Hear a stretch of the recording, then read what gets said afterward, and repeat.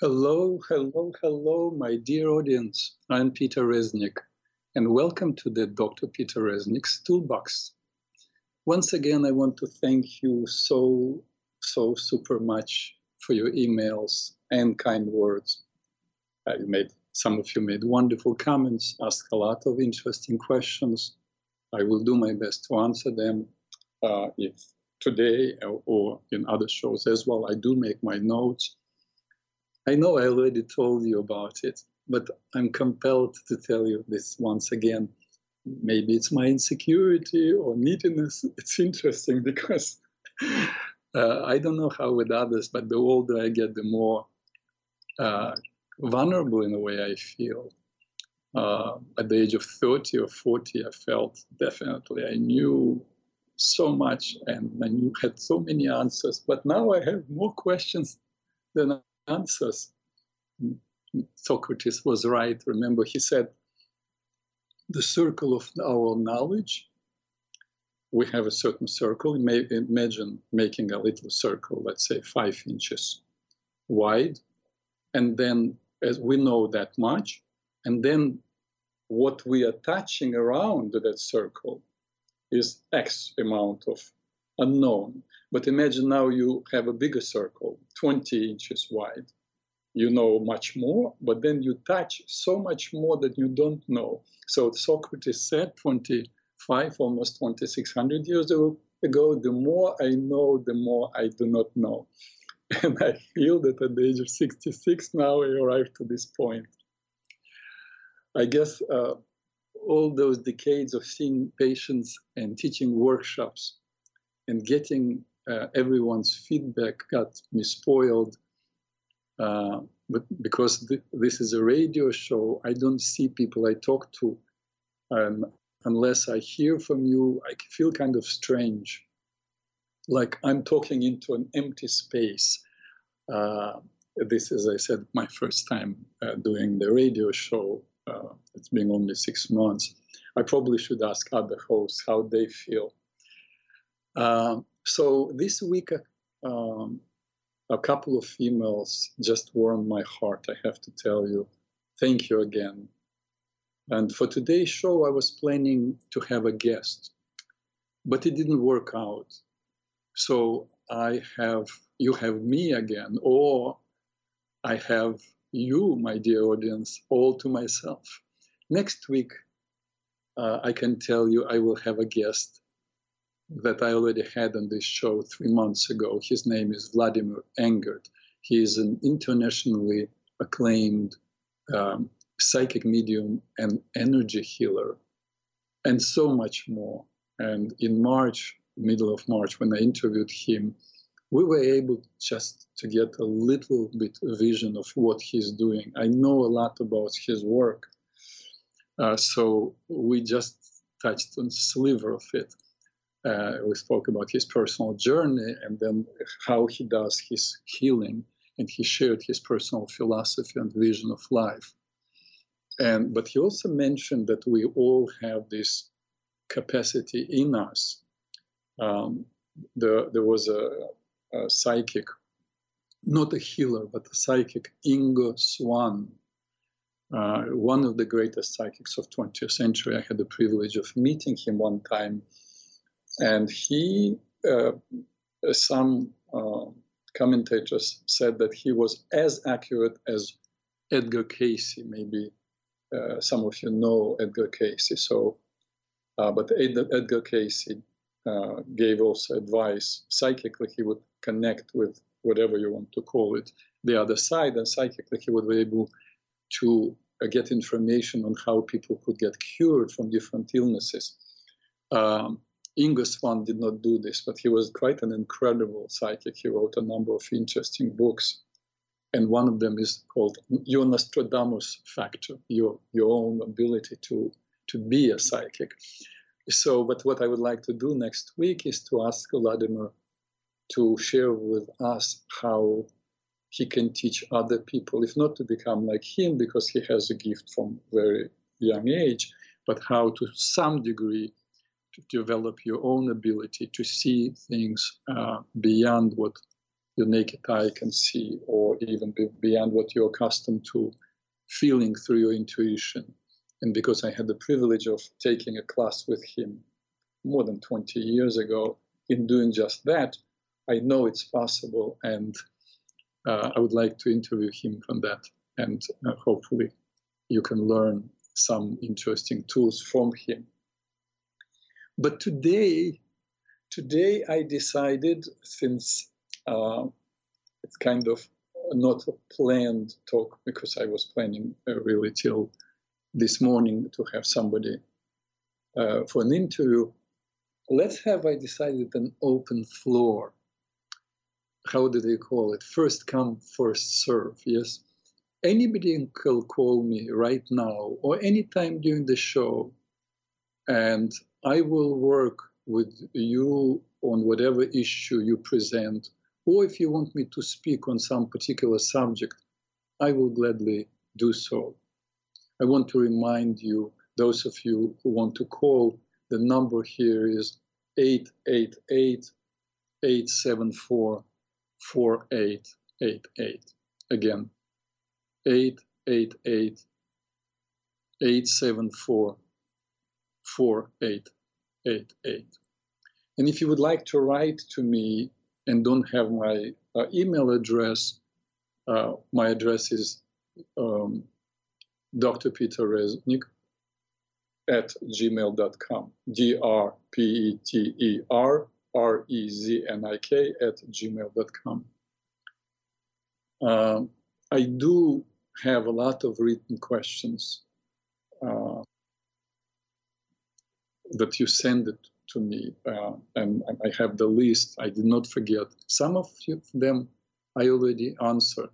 That is, I spoke on the subject, but I tell you what is ahead of us, because a significant number of writers requested that I talk about depression, weight and body image, moral and spiritual issues, physical disorders, fear, anxiety, and panic attacks, and relationships.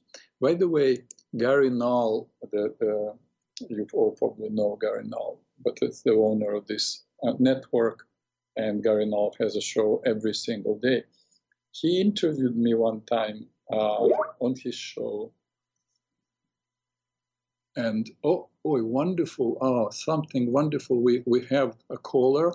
Well, I will continue talking. I want to take the opportunity and get the caller. I did not see clearly. They just sent me a text, but I don't see who it is. I think it's Carol, but if you hear me there, please, I would like to invite Carol for this interview. You're on the air. Hello? Hello. Yes, hi. Your name is? Hello, Doctor. I don't hear you very well. I don't hear you at all, in fact. Hello, Dr. Peter. Yes, hello. And what's your name? Yeah. It's Carol. Carol, yeah, oh, right. So I read it correctly. Yes, welcome to the show. And I am very happy you called. Thank you. And you have a question or comment? Yes, I was just, first of all, I want to thank you for your show. I love it. And it has been very helpful. I was calling about purpose. Yes, please. And what is one's, how does one determine what one's purpose is in life? I'm 61 years old.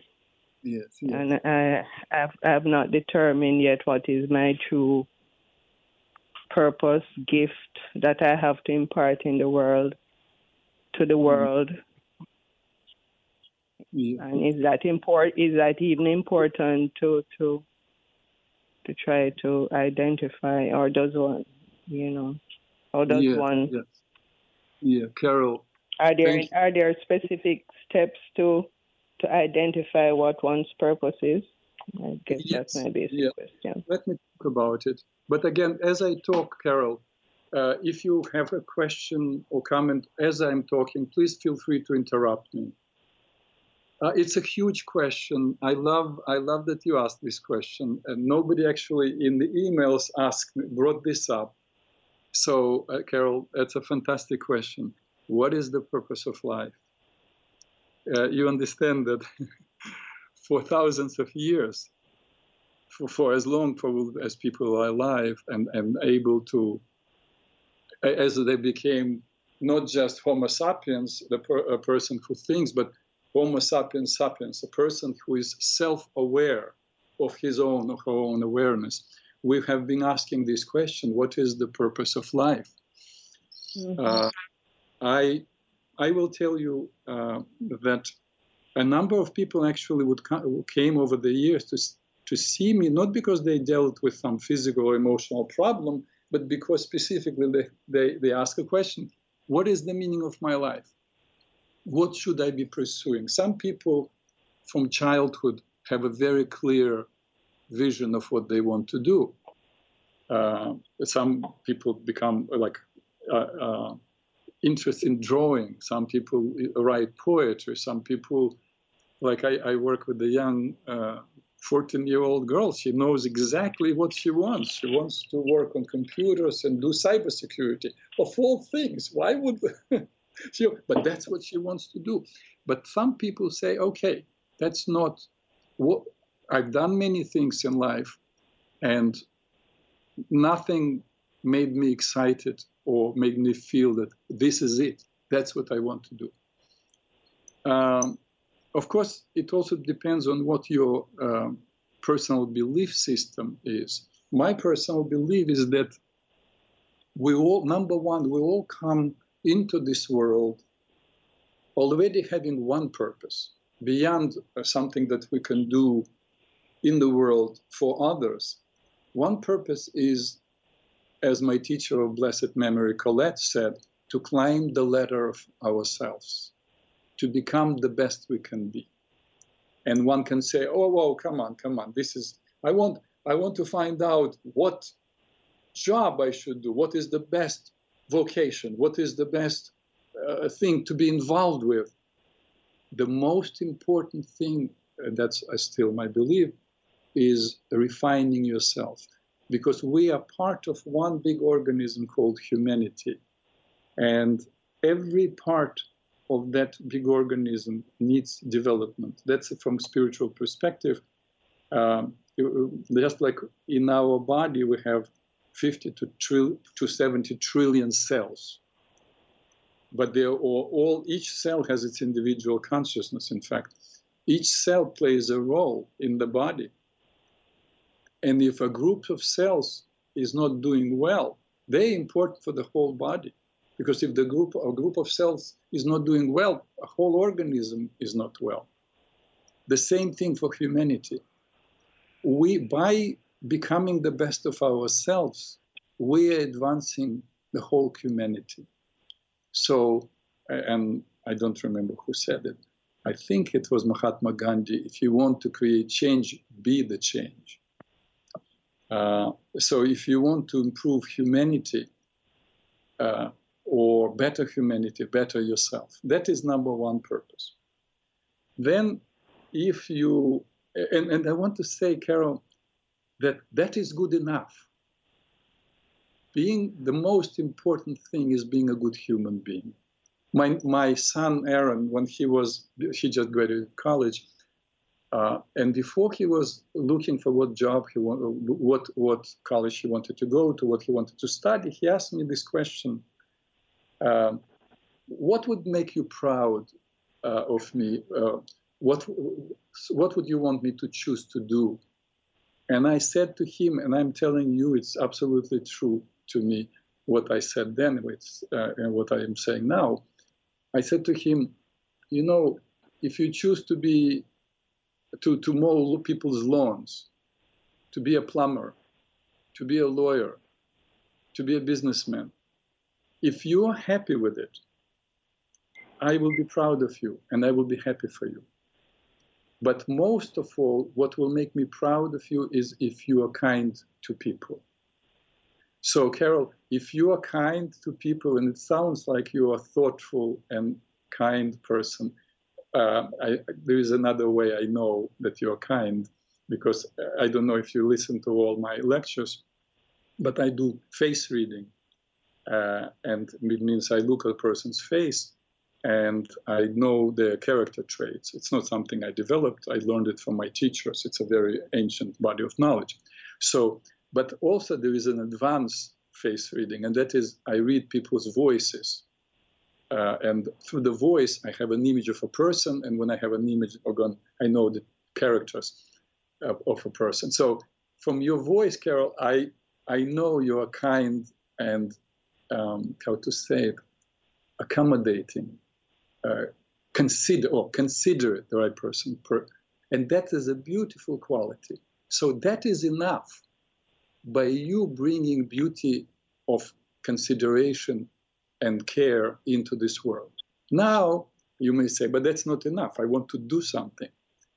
Then you can ask a question. Remember, we have a dreaming mind. We have night dreams that many people are not looking into. But that is another way to know what your purpose is. You write a little letter, a note. Dear higher self. If you don't believe in higher self, you can write dear subconscious mind, or whatever you want to call it. But I write, dear higher self, please inform me through my night dreams of the best way for me to express my being in this world. You can put it in different language. You can say, what is the purpose of my life? But a lot of people think that it's a very complicated thing. I have to figure out, it has to be one specific thing. But my personal belief, it's your way of being is the purpose of life. The being a kind person. And then people have to make a living. And sometimes they love what they do and sometimes not. I don't know if maybe some coal miners like mining coal. But honestly, I doubt if that is such an enjoyable thing, going thousands of feet under the ground and digging coal. But they do it because they want to make money, because they care about their family, they're providing. And that is how they're fulfilling their purpose, by caring about the other people. By finding in my work, when I see people who are depressed, most of the time it's when they're only focused on themselves. It's all about them. Something bad happened to them. They feel guilty, or they blame somebody. They're dissatisfied with something. They're totally focused on themselves. It doesn't mean that all people who are focusing on others are very happy, but for sure, when people are giving and loving and extending themselves for others, they're in a much better place, emotionally and mentally. So, but as I said, you write this note and you put it under your pillow, and then you will have night dreams. And through night dreams, you can get a very clear picture. But you need to know how to work with your dreams. One, you can again call another time and ask me about your night dream if you have one. The other way, of course, because you cannot do it every day, and every day you have the capacity to have dreams if you begin to pay attention to them. You leave a notebook on your night table, which means you inform your subconscious mind. I am interested in remembering dreams. And read my article. Go on my website, drpeterreznik.com, and under articles, read the article Dream Work. And it's really a manual, step by step, on how to work with your night dreams. And in my experience, very, very often people get some kind of a message that they would be good or in this area and that. And you know it through the feeling that you get during the dream and when you wake up, that this is the right thing. But to conclude, my answer is, it seems to me, Carol, that you are already, without knowing it, fulfilling your purpose by being you. There is a purpose for every human being on this planet. Also, another, if I can extend, and you did not ask me, about it, but maybe you and maybe other people in the audience can benefit from it. How do you know what you need to work on when you work on yourself? What is the most important? That is, it's part of the purpose of your life. As I said, mastering yourself. But what do you need to master? That's very simple. Think of what comes into your life over and over again as a challenge. Which means if you encounter people who are angry, there is something within you that brings into your life these people who are angry. Maybe you are dealing with your own anger. Maybe you don't know how to express your anger. Maybe you are expressing your anger and not in an appropriate way. But there is an issue of anger. Let's say if you were fired from work over and over again, or if you were not treated right, or if you have too much and you don't know what to do with what you have, or whatever it is, whether it's talent or possessions, whatever persists in your life, whatever you see happening again and again, whether it's pleasant or unpleasant, that is something for you to pay attention to and to work on. If it's pleasant and makes you feel good, then it's something for you to continue doing. God, universe, nature brings into your life opportunities for you to express the best of yourself. And if, say, this is something that is distressing to you, so then God is bringing in your life opportunities for you to do what we call tikkun, to do correction. And you cannot get away from that. The people get in relationships, they don't like something about a person, they get divorced, get married, and discover that they're still dealing with the same issues. Okay, Carol, I hope I answered at least partially your question. Thank you very much again for calling. You did, Dr. Peter. Thank you so much. You did. You're welcome. Thank you for calling, Carol. You're welcome. Okay, now we continue our talk. As I said, fear, the issues that we're dealing, depression, weight loss, moral, spiritual issues, fear, anxiety. That I feel I dealt with all of these issues over the years. I gave whole courses actually on every one of them, and worked with countless people, number of people individually dealing with all these issues. And I have a lot of tools to address every one of those: panic and relationships and depression. But you know what? There is one major obstacle to overcoming any challenge, whatever challenge, whatever I listed the challenge or any other challenge that I did not mention. Remember the title, the name of my show is The Toolbox. But does the toolbox solve problems? It's just a box with tools inside. Unless the tools are used, this toolbox has no value. So I have to, I'm thinking I will talk about something now, unless somebody else calls, because I love callers. I'm so happy that Carol called. People have knowledge very often of what changes they want to make in their lives. Often they have wealth of information on how to make those changes. In fact, if you go to Barnes & Noble's online, there are shelves and shelves with books on self-help, and some are very good books with wonderful tools. But so what? They're just tools.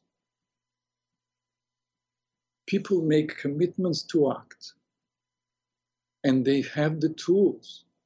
Yet so often, nothing is happening. And that is because one component is missing. And that component is willpower. Will is a vehicle for achieving what you want in your life. The stronger is your willpower, the more you can chart the course of your own life. I have to tell you, years ago, and I remember this man, years ago, a man came to see me from Philadelphia, southern Philadelphia. It's a big spread city. And my office was in Manhattan. He would drive 2.5 hours once a week, 2.5 hours to my office, 2.5 hours back, and spend an hour and a half with me. So it's altogether 4.5 hours, and he paid my fee for an hour and a half. So he dealt with some serious issues in life, not physical, but serious emotional issues. And I remember him because I remember him coming, and he was all sweaty, and he said, oh, it was so much traffic this time. And I said to him, so how did you do? Did you do my assignments? Because I always give assignments at the end of each session. He said, yes, I could do better. I said, what? You could do better? Which means you didn't do your homework. If you could do better, why didn't you do better? You did not do the homework. You have to do it 100%. Well, I got tied up. What? You spend 4.5 hours of your life traveling, making this effort, paying for it, and you're not doing your homework. Give you another example, something that is, I'm so blessed to have this, to know this now. I work right now with a man in Poland on Skype. And because he doesn't listen to these shows, he doesn't speak English, so I can tell you, his diagnosis was so grave. I will tell you probably no statistics. He was diagnosed 1.5 years ago with pancreatic cancer. And within 6 months after a person is diagnosed with pancreatic cancer, I think over 90% of people are dead within a year. Everybody is dead. But he was diagnosed with pancreatic cancer, liver cancer, gallbladder cancer, and stomach cancer. And he is a friend of an acquaintance of mine. So they called me. And to make a long story short, he's alive now, 1.5 years, and he's in remission.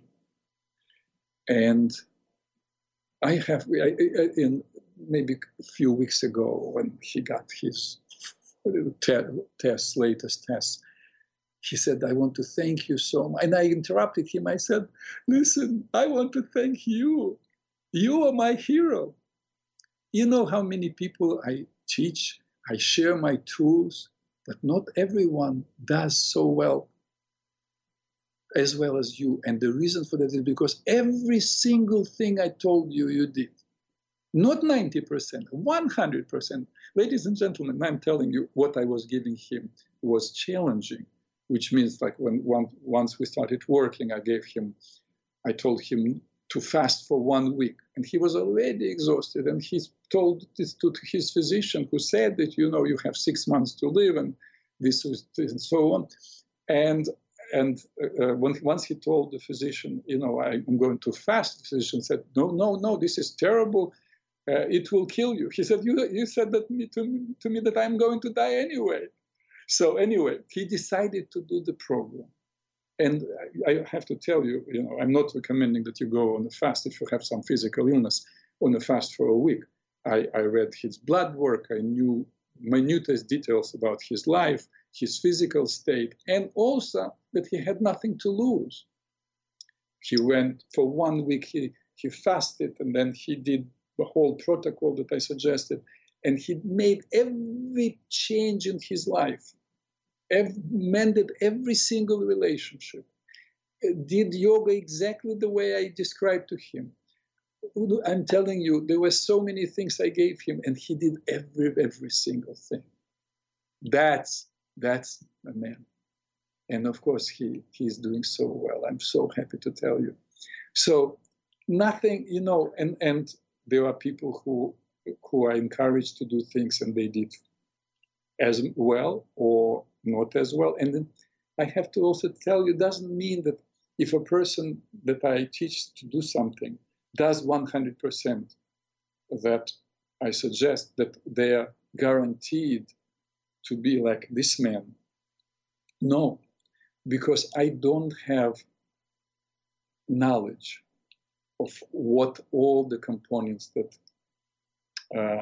have to work, that have to work the right way for a person to become cured. I know that I do what I do, and it's my contribution. But beyond my contribution, what I teach a person, there is a person's relationship with God, with the person's relationship with people, with oneself. All that plays a role. And when also what I teach goes in, and it fits this whole, how do you call it, like a Rubik's Cube, you know, it all fits, things work. But sometimes, no matter what I teach, a person is not doing that well. So I don't want to claim that, you know, if I taught you something and you did not achieve 100% or even 50%, it means something is wrong about you. There is what I call X factor, the unknown. And we have to live with that unknown. But it's our responsibility to do the very best we can do. First, you find someone you trust if you have some serious issue that you're dealing with, whether it's physical or emotional.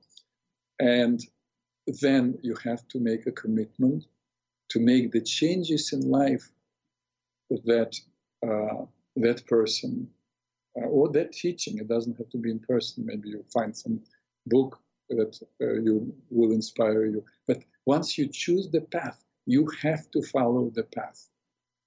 And that's what brings us back to what I call will integration training. And that is strengthening your will. Because I can talk, how do you call it, to the blue moon or whatever the expression is. I can encourage you, but unless you have the will, like this gentleman, Sergei, that I told you about from Poland, nothing really will happen. So, and I recognized it quite early in my career. So, but somewhere 20, maybe 25 years ago, I developed, recognizing that knowing the tools is not enough, but a person needs to have will. I developed what is called WIT, W-I-T, or Will Integration Training. And let me talk a little bit about this WIT. I hear at times from people, oh, I have absolutely no will. That's absolutely not true. In the morning, I would say to a person, in the morning you want to go to the bathroom, and you would rather stay in bed. But no, you make a decision, perhaps cursing and complaining. You take a willful act of crawling out of this warm and cozy bed and walking all the way, maybe down the hallway, and go to the bathroom. But a person would say, yeah, but I have no choice. Of course you have a choice. You can do it in your bed. It will be, in fact, it's warm, and you won't need to make an effort. Why didn't you do that? Because the price is too high. That's it.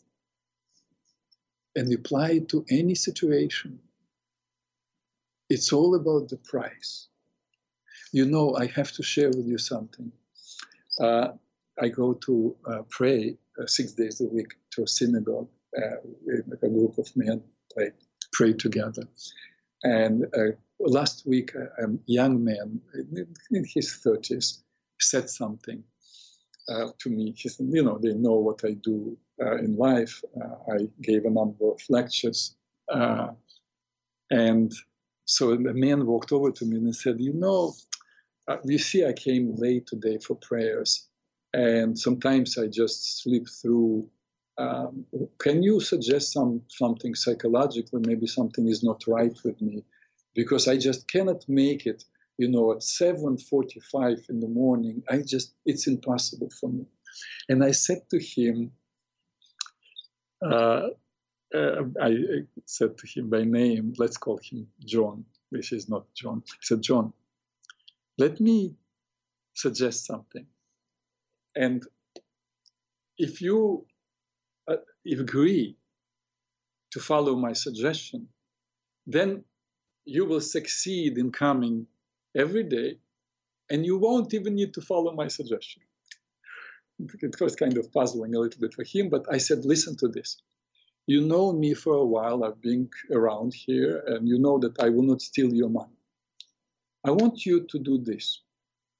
I want you to bring $1,000 next time you come and hand it to me. You can hand it in front of other people so that people know that I hold you $1,000. And from that day on, I want you to come every morning for prayers, like when I come. And if you do not come exactly at 7:45, we have this box called tzedakah box, the donations. I take $100 from this 1,000, and I put them as a donation. This is it. Are you going to do it? And I paused, and he was thinking. And I said, also I asked him how much money he was making, like to see, because if he is a multimillionaire, it doesn't matter for him $1,000. But he said that he was making something like $30,000 or $35,000. So $1,000 is a significant amount of money. I said to him, but I don't need you really to bring this $1,000. Just answer for yourself this question. If you would indeed give me this $1,000, would you not come?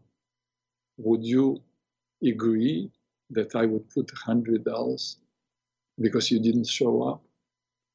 And he didn't say anything. He just looked down. I said, here's the answer. So the answer is then it's a matter of a price, which means somehow you have to admit I'm for sale, because $100 would make me come. So don't say to yourself, don't kind of accuse yourself of not being able, being a weak person who cannot get up in the morning. You can, and the price is $100. And that was, I think it was last Tuesday. And since then, I saw him every morning coming for prayers. I don't know how long it will last. I pray that it will. So it's all about the price. A pack-a-day smoker said once to me, I could not stop for a life of it. I tried everything. And during that's a person who comes to my mind. It's a specific person. I know him because he came to see me for other reasons for a while. So that during our interview, he actually, when we met in the first 15, 20 minutes, I think, he proudly showed me a photo, what he called my God's gift, a 16-year-old granddaughter. And he said, this is my life, I would give my life for her. And I said, well, let's think about, you said she is God's gift, talking about God. Imagine, please, for a moment, but imagine it as clearly as you can, that an angel of God appears here in my office. You see the angel, and I see the angel, which means it's not happening in your mind. I see the angel too. There is no doubt it's a real thing. And the angel says, my friend, I have a message for you directly from God. If you as much as take one puff, your granddaughter drops dead instantly. The heavens close and the angel disappears.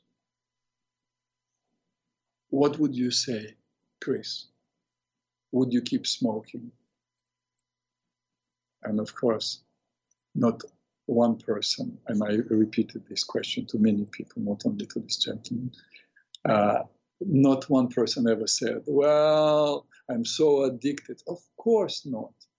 They would probably walk out of the room where people smoke, so God forbid, they would not accidentally inhale. Why? The price is too high. The price is totally unacceptable. That is why. And the will suddenly becomes strong, strong enough to do what needs to be done, whether it is to abstain from a substance or to go to work so children would eat, whether it is to jump in the cold water to save your dog or to take a shower so you would look decent when your friend comes to visit you. The other motivator to will is a reward. Think of someone who, so we said the punishment, the price you pay, but think of someone who has, by his her own admission, this problem of laziness, and says, I cannot do anything, and they are given a task to perform for a period of 8 hours with a payment of $500. It's relatively a good chunk of money, but the person just cannot get him or herself to do the task and loses the money, $500. Now, imagine the reward is $500,000. What happens with the laziness? Think about it. Unless you're a billionaire, think about it. $500, probably whoever was listening, yeah, if you're very lazy, yeah, I cannot move. But think about $500,000. Is your will weak? For 8 hours, you have to work very hard. Of course you will, which means you have the will. The presence or absence of wills, strong will or weak will, are all relative concepts. It all comes from one thing. Excuse me, I have a sip of my ginger tea. It all comes to one thing, the price to pay for no action and the reward one can get for taking action. The price and reward will vary from person to person depending on their value system. The will to strengthen the will depends on how important it is for a person to gain the reward or to avoid pain of paying the price for non-action. That's it. You have to know this. You have to take responsibility for making a choice. Someone will say, that's if a person is not exercising strong will, there may be psychological reason for it. And unless we uncover the roots of the problem, no, I don't believe it is a good idea to look for the root of the problem. We may not find them. We may find them, we may not. Or we may find what looks like roots, but these are not the real roots. They may be leading to other roots. And those roots lead to other roots. And if you believe in past lives, it may travel with you through all past lives. So what? Depending on psychological theory you believe, you will find a different explanation or an alibi to why you are the way you are. But the truth is, these are all intellectual guesses. The only unquestionable reality is that a person does not have strong will, or a person is depressed, or a person is anxious. Why will may never know.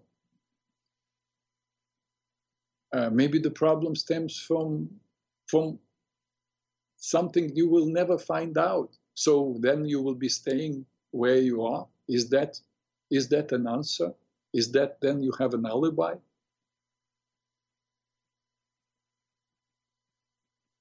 If you ask, why is it so difficult for many to exercise their will? The answer is will and freedom to use one's will have a very powerful opponent. This opponent is a habit. Sometimes people want to change what they call bad habits into what they call good habits. But I believe there is no such thing as a good habit. A habit means that you are asleep to the present moment. It means that you're functioning automatically without mental and or emotional participation. Virtually every culture teaches energy flows where attention goes. I repeat, energy flows where attention goes. If you are doing your morning stretching and thinking about a project you are involved in at work, your body/mind is not fully partaking in the exercise and you're not getting full benefits from it. Therefore, each time you're doing something habitually, you're reinforcing your capacity to become even more habitual. You become increasingly subject to conditioning. That's not what you want. You want to strengthen your will to be in the present moment and have the freedom to make choices. And we're making choices every single day, sometimes every moment. The way to freedom of becoming the best you can possibly be is by going through the process of dehabituation, accepting full responsibility for your thoughts, emotions, and actions, and utilizing your will to make conscious, deliberate choices. As I said, I developed this will integration training. This is just an introduction. And I suggest a person practices for 12 weeks different exercises. Today I will give you exercise for week 1.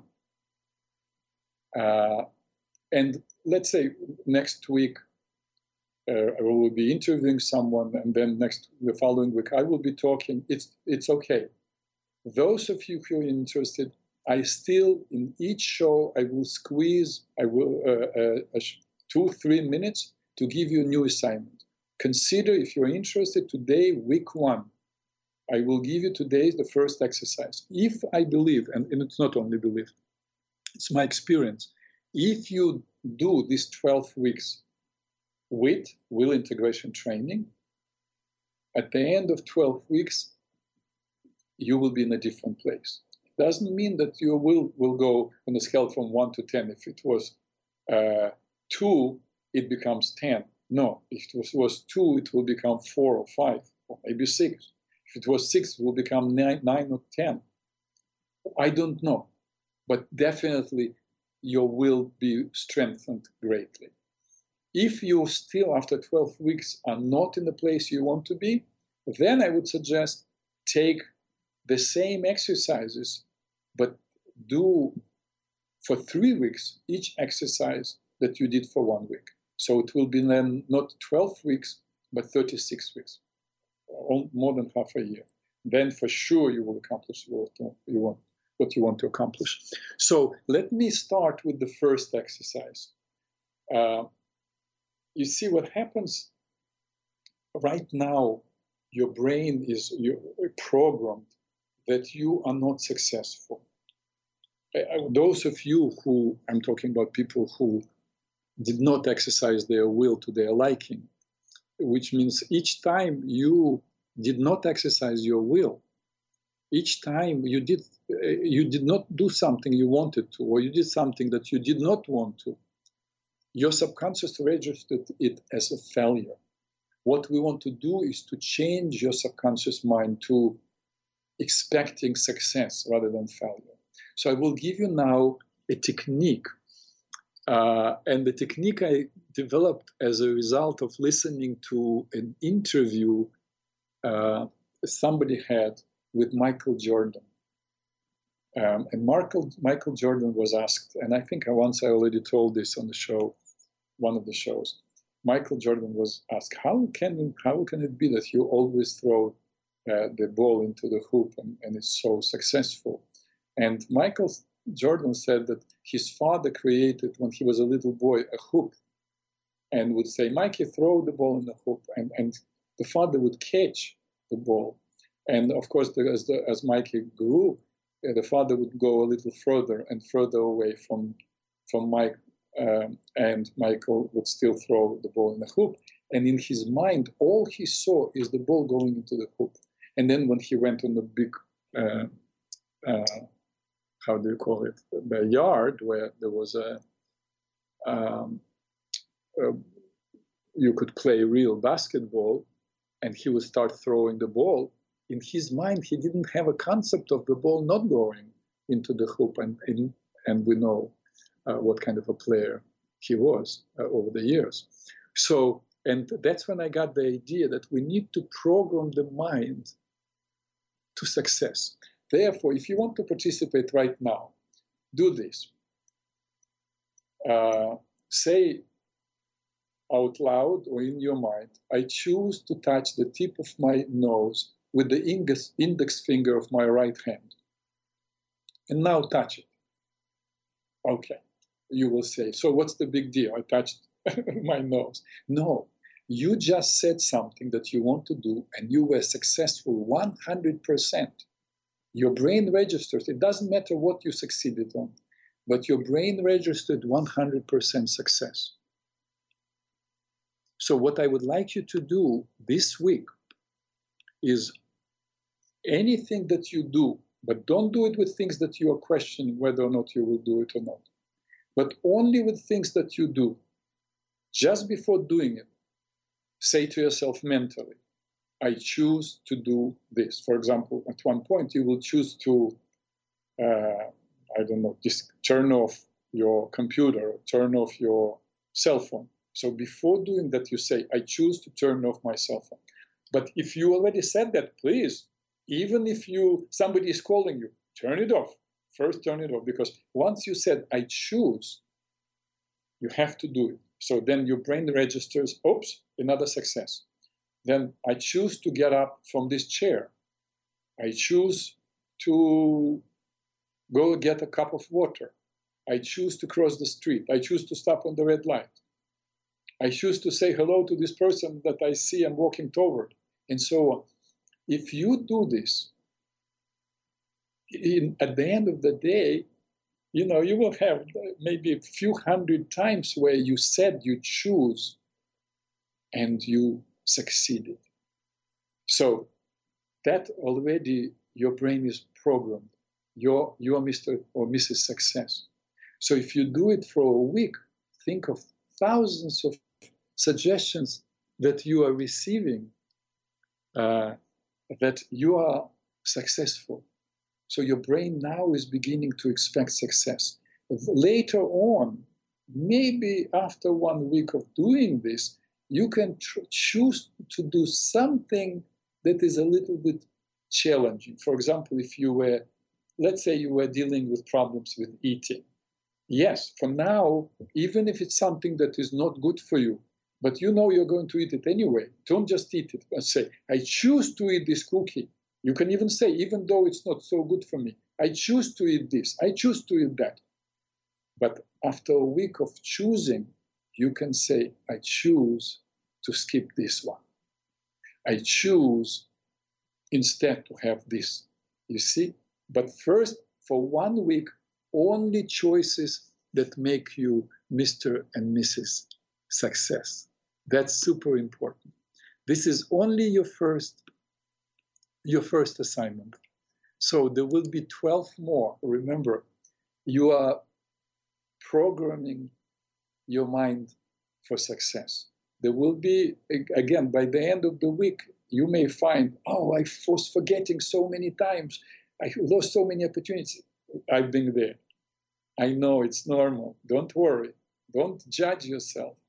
Only praise yourself for what you have done right. As often as you can. And, you can, even, we have all these devices. You can set your cell phone, for example, on a little buzzer that once in an hour gives you a little buzz, and that reminds you, are you conscious of making choices. And then for at least few minutes, you will be aware that if you make a step, you can say, I choose to make this step, or I choose to sit down, I choose to get up, I choose to go through the door, I choose to make a telephone call. As long as you say, I choose, and then you follow through, your brain registers success. So, and you're absolutely welcome next week to call and let me know how your choosing to succeed was happening. And I will, as I said, I will give you the assignment of the second week. And now, as usual, I had a lot of intentions to tell you many more, actually, stories. I have a couple of interesting stories to tell you about choices, but we are running out of time, and I don't want to be interrupted in the middle of the sentence. So our time together is coming to an end. I want to thank you for participating today. Again, you're welcome to write emails to me. I'm always happy to hear from you. And I wish you a wonderful week. Peace to all who want to live in peace.